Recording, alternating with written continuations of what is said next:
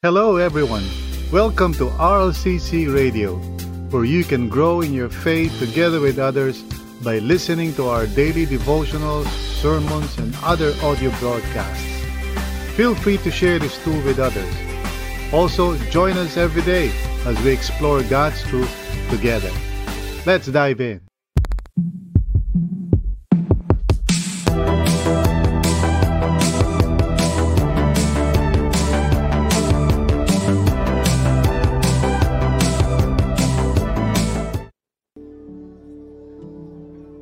So, purihin ang Panginoon for today, and I'd like to invite you to just center your thoughts and your whole being to the Lord.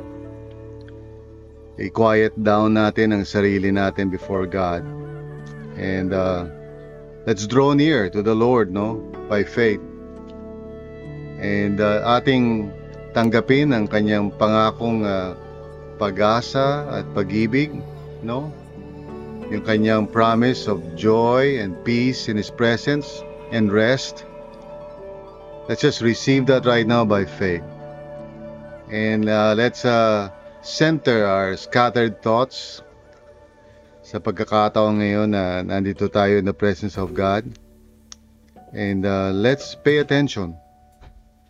Let's focus on the Lord and pay attention to His Holy Spirit. Amen, amen. Yes, Lord. Purihin ang Panginoon. Sa Pilipinas po, some congressmen are planning to pass a law that would lower the retirement age of government employees to 56.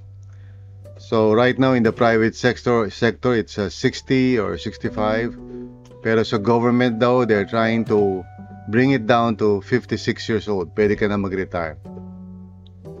Well, that's good news, di ba? For those of you who are working sa government, if ever meron man. And most people work so hard in their younger years so that, or they're thinking na, when they grow old, they can comfortably, just retire, enjoy their families, travel, be with friends, just enjoy life and their families until dumating na yung time that their life will be over.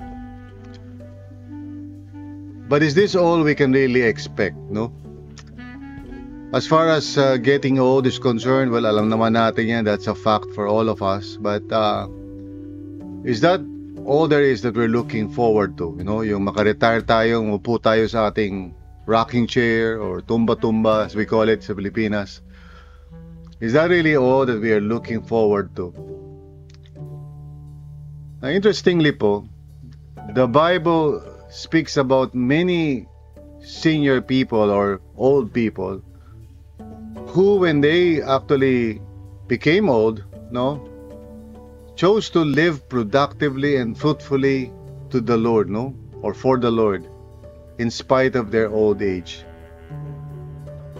One example of that is a person that we're going to look at today. Her name is Anna. Okay? The last time we looked at Simeon, but today we want to look at Anna. And let's read yung passage natin today from Luke chapter 2, verse 36 to 38. Just, 3 verses. Okay? At ang title ng ating devotions is Never Too Old to Serve the Lord. Never too old, Walang kinalaman sa edad. And as we grow older, we should look forward to not just parang retiring, but really to doing more for the kingdom of God than ever before. So basahin natin ang Luke chapter 2, verse 36 to 38. Let's begin. In verse 36, sabi ganito, there was also a prophetess, Anna, the daughter of Phanuel, of the tribe of Asher. She was very old. She had lived with her husband 7 years after her marriage, and then was a widow until she was 84. She never left the temple but worshipped night and day. fasting, sorry, and then was a widow until she was 84. She never left the temple but worshiped night and day, fasting and praying.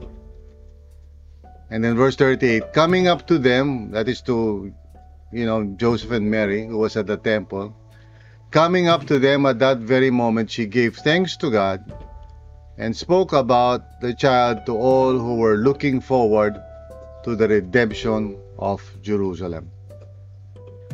So 3 short verses describing an older woman or a senior citizen. So tayo po ay manalangin. Lord, thank you so much for your grace. Lord, for some of us, we are getting older through the years. And of course, we are feeling more and more yung, Lord God, yung golden years or years that are parang, twilight, sabi ng mga ibang tao. But Lord, in your mercy, I pray na hindi po kami maging katulad ng iba na ang iniisip lamang paano mag-retire. Instead, Lord, may we find, just like Anna and Simeon and the others in the Bible, who even at their very old age never thought na the only thing they can look forward to is just retirement. Instead, Lord, maraming examples sa iyong word of people who are older and yet who still able to do so much for the kingdom of God in spite of their old age. So nawa, Lord God, kami na regardless kung ano yung mga age namin, may we have the same mindset, Lord, that we would serve you no matter what, at kahit anong edad pa ang abutin namin by the grace of God. May we always serve you, Panginoon, with zealousness, with dedication, regardless, Lord God, of our age. Salamat po, Panginoon. Thank you, Lord, for your grace. In Jesus' name, amen and amen. So today, we want to talk about this idea na, never too old to serve the Lord. Gaya nga ng sinasabi ko, sometimes people think na pag sila ay tumanda na, well, tapos na lahat ng mga opportunities, let's just give it to the younger ones. Pero in the Bible, like I said, we find many, many examples, of people who, in spite of their old age, still ventured into a life of ministry, of serving God and others. Like si Caleb, or even si Joshua. Yung mga tao na kung isipin mo parang nasa retirement age na sila, but they never thought of just stopping their life and waiting for their death. Instead, we find these people parang, having hope and serving the Lord in spite of their old age. So the question na gusto kong tingnan natin ngayon is, how can old people serve the Lord in spite of their old age or in spite of their age? And now before we go to the main body ng ating devotions, because we want to talk about 3 options that even older people can be part of regardless of their age. I just want to look at a detail dun sa passage that maybe hindi natin fully na appreciate o nakikita. So let me just look at that. In verse 36, sabi nga noon, she was very old. She had lived with her husband 7 years after her marriage, and then was a widow until she was 84. Now, if you're reading your New Testament, makikita nyo may footnote dyan. Because yung salitang until she was 84 years old is a bit, iba-iba yung pagka-render nito sa translations. One particular translation na I want to focus on is the Message Bible. Kasi nakalagay doon, she was by now a very old woman. She had been married 7 years and a widow for 84. That's a different translation, no? In other words, she had been married 7 years and a widow for 84.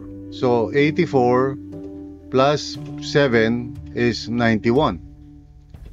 Now, most women marry young in Israel. Karamihan sa mga kababaihan, pag nag-aasawa sila, they marry around 13 or 14 years old, very young, sometimes even as young as 12, no? Ganun ang marrying age in Israel.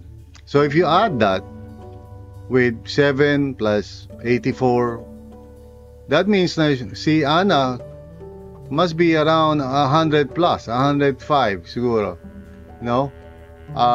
When she dito sa story na to, when we find her in this story, she's about maybe 105 years old. So I just want to make that clear, no, sa atin, because sometimes we think that this story is just an ordinary story.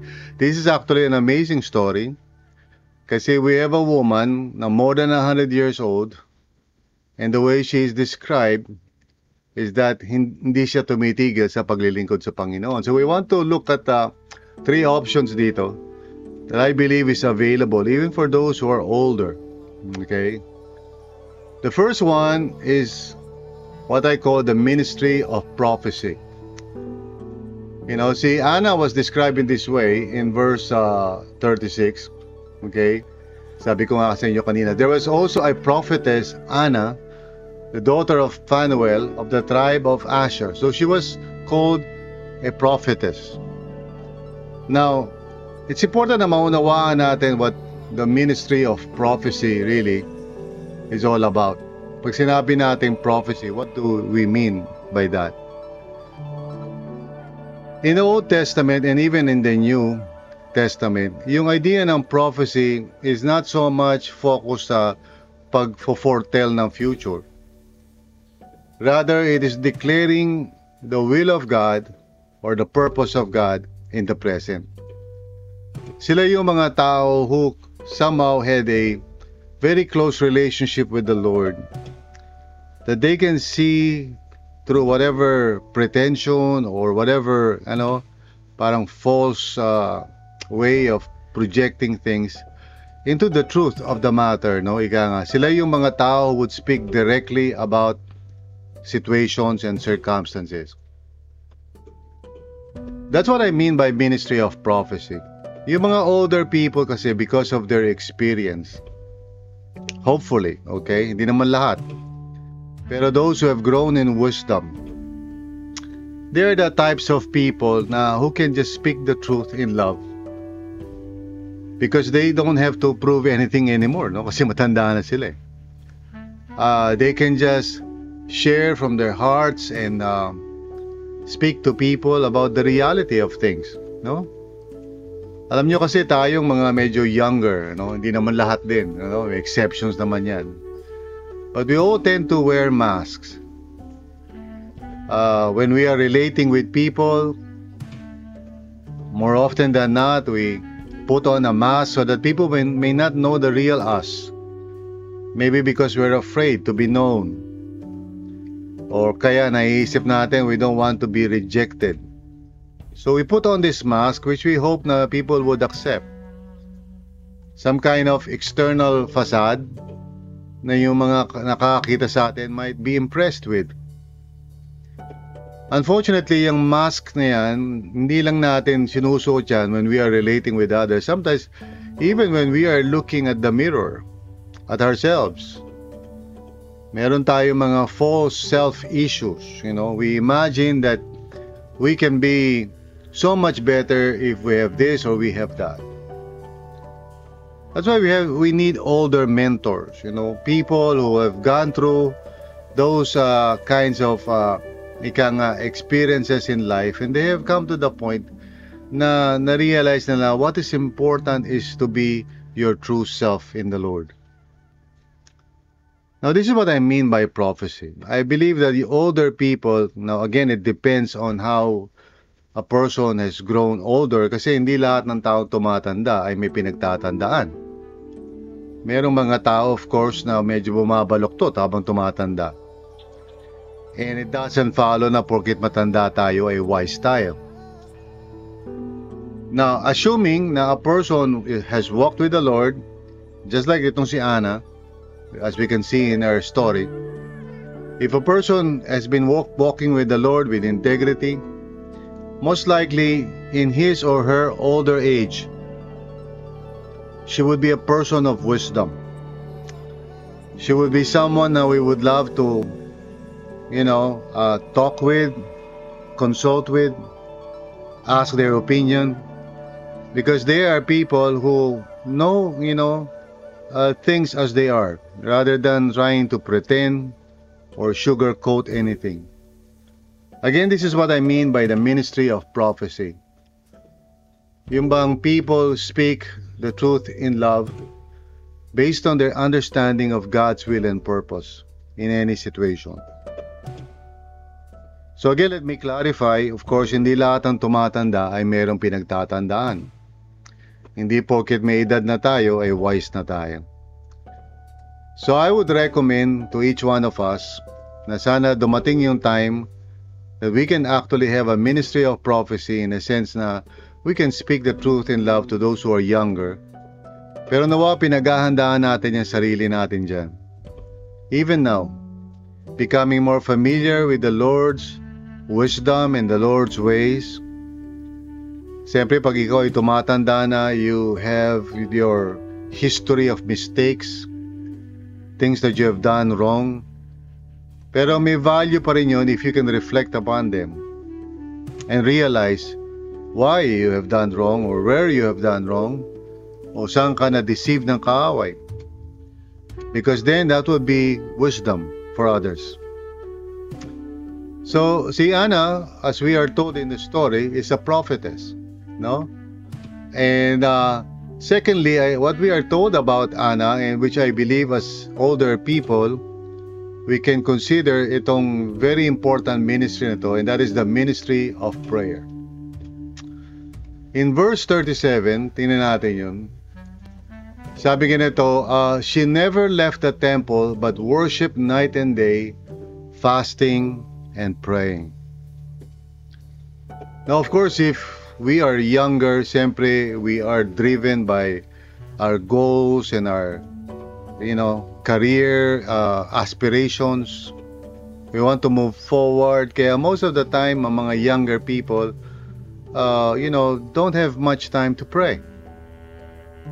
Pero those who are getting older and, of course, people who have already, gone past yung ganung mga aspirations and maybe they have stopped working already. Napakalaking opportunity instead of being idle to really spend time in prayer. Kasi prayer doesn't require for you to travel, to go to places. You can be at home and you can pray. I really believe na right now, isa sa pinaka parang underrated o parang unappreciated na prayer na ministry is prayer. Una-una, hindi marami, konti lang ang gusto mag-participate sa ministry na yun. Pero pangalawa, it's so important. For without prayer, I don't think we can ever succeed in anything in the kingdom of God. So the ministry of prayer is an option for those who are older. Unang-una, they can really pray directly to the needs that they see. My mom is, yung mother ko is around ilang taon na kaya, malapit na siya mag-90. And whenever we speak, she would always tell me about her prayers and how she's praying for people, even for members of our church, RLCC. And she's always praying, And I told her, alam mo, this is the most important ministry of all. Just interceding for people. Minsan kasi mga tao, they rely too much on themselves. But thank God for people like my mom and many others na maaaring hindi na sila mobile in the sense na hindi katulad ng mga bata pa. Hindi na sila masyado mga kilos or maka-move about because of physical limitations. Pero they can pray. And prayer doesn't need na kailangan, agresibo ka, mabilis ka tumakbo, you can stay at home and pray.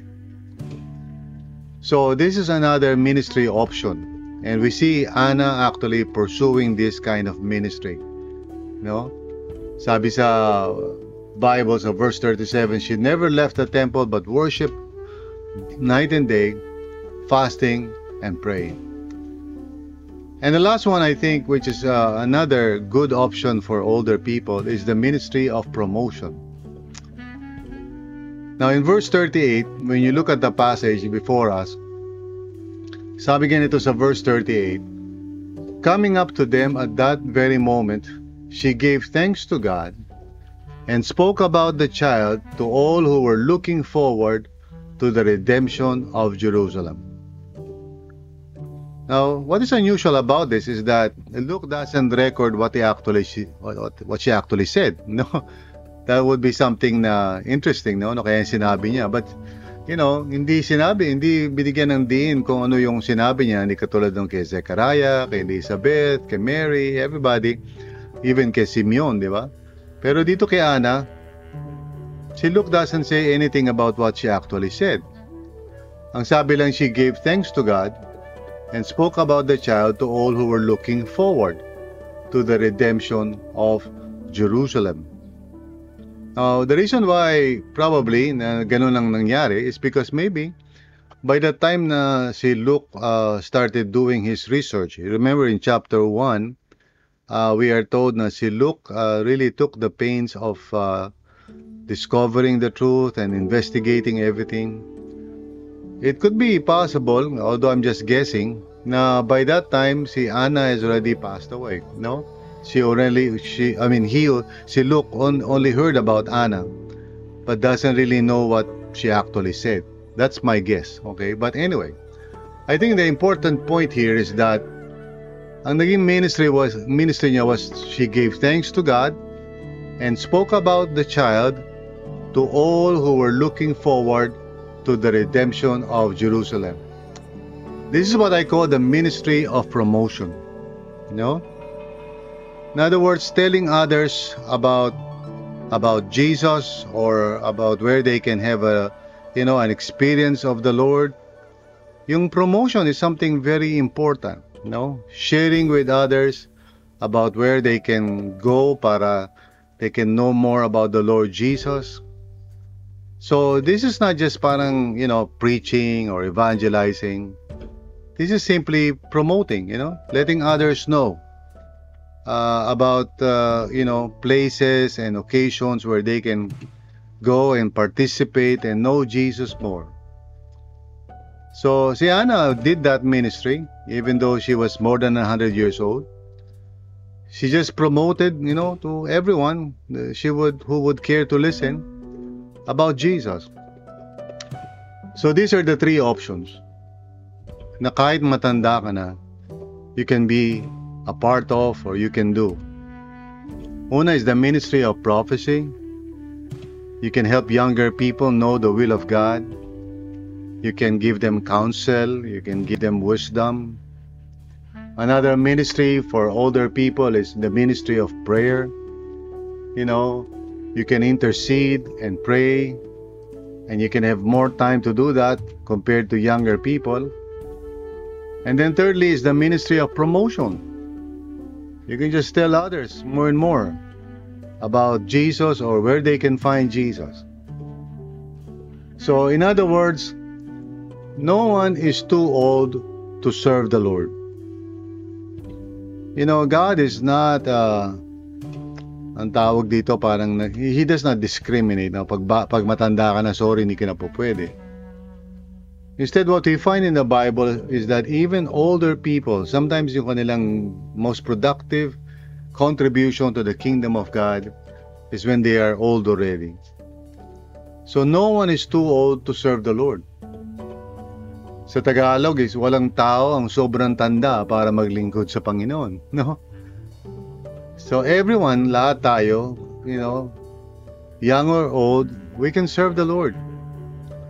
So for those of you who are getting along in years, huwag niyo isipin na ang magiging role niyo lang in the kingdom of God is just to listen to devotions, and mag-alaga ng mga halaman and basically wait for the end of your life.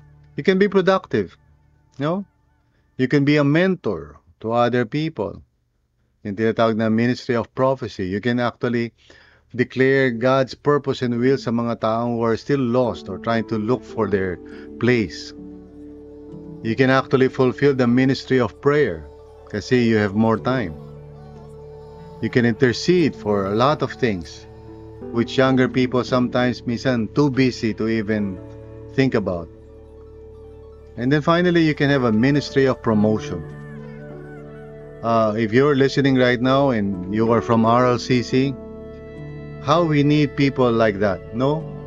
Pag merong event, pag merong occasion, ito yung mga tao who would convince people, come, attend kayo sa gawain na ito. O punta kayo dito so that you may know the Lord. It's so hard sometimes when there is an important event or occasion na minsan di na-i-inform yung mga tao.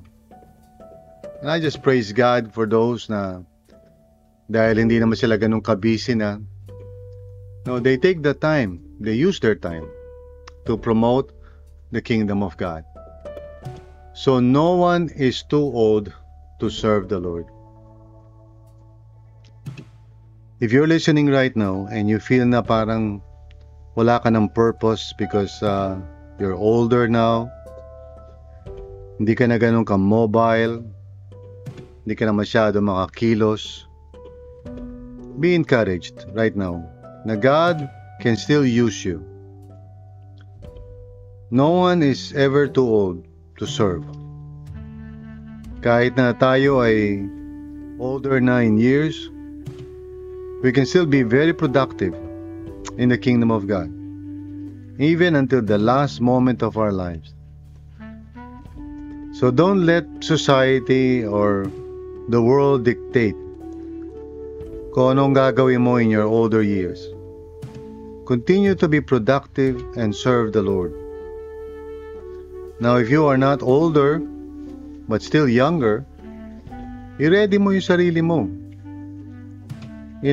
Continue to be a learner and grow in wisdom para pag dumating yung time na you are older na and you are less mobile, you can fulfill the ministry of helping others, of mentoring others, of prayer, and even of promoting the work of the Lord sa iba't ibang lugar at sa iba't ibang mga pagkakataon. And maybe there is someone that you can encourage right now. Someone who's older na parang feeling niya wala na siyang iba pang pwedeng magagawa in the kingdom of God. Would you reach out to that person and encourage that person and say, you still have your best years ahead of you. So wag po tayong mag-give up. No one is ever too old to serve the Lord.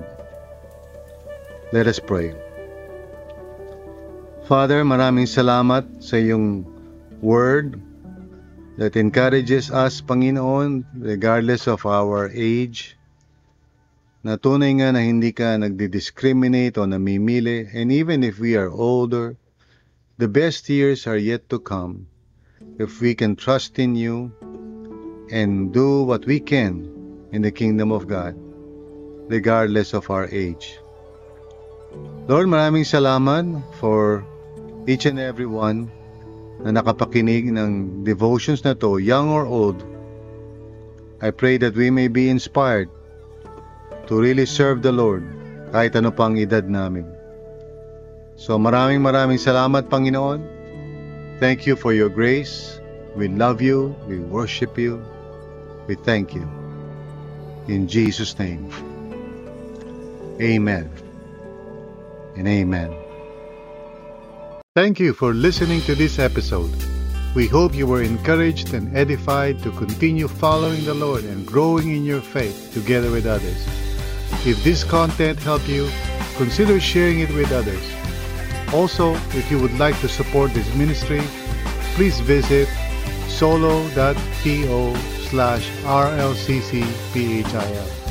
That's solo.to/ROCCPHIL. See you again!